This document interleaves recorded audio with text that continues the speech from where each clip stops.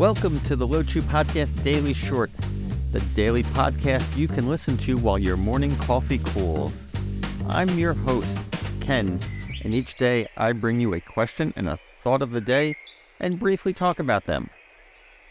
Today is Friday, March 31st, 2023.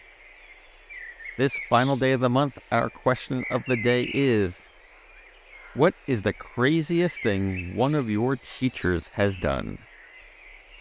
In large part, my formal education came to an end in 1998 when I completed my undergraduate degree. When I was considering my answer to today's question, I was trying to think of both formal and informal teachers throughout my life. As I thought about it, I knew what I thought was the craziest thing a teacher had done.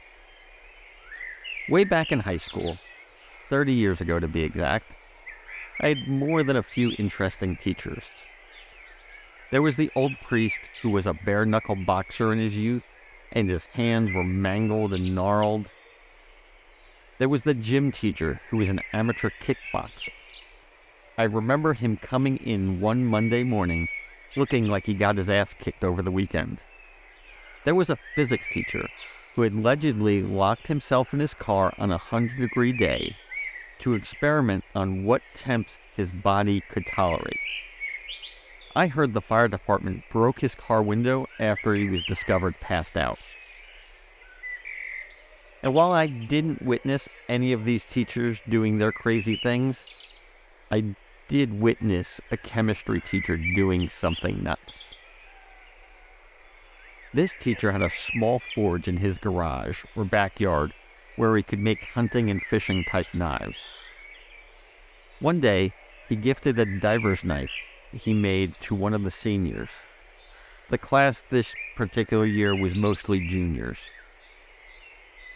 So this guy was a little wacky, and one day he brought a samurai sword to class. His story was that his father-in-law took the sword off a dead Japanese soldier during World War II.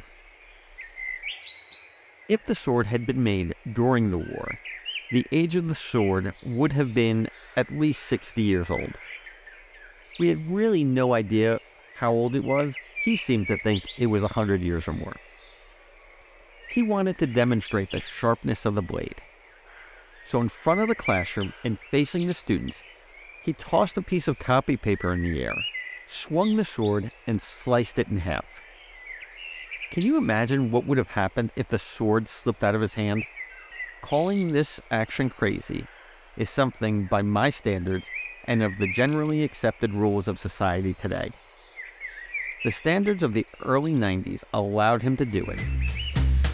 If he tried to do it today, he'd be arrested. All this got me thinking about standards. So our thought of the day is, the standards you set for yourself are yours alone.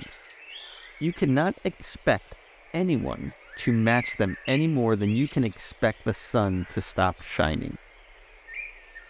When I think about the things that people do that frustrate and anger me, it's their standards that don't align with mine. For example, it drives me nuts when a meeting is supposed to start at a certain time and people are walking in 5 minutes late. How hard is it to get to a meeting on time when all you need to do is walk down the hall? My standard is to arrive 5 minutes early, but I realize others don't value time the same way I do. It doesn't make them wrong. It means I need to adjust myself to the situation. As a society, I feel we hold each other accountable to our standards instead of acknowledging that we each have a unique set of values. So much stress and anger stem from not accepting people for who they are and what they view as important. Thank you for listening today, and until tomorrow, go in peace.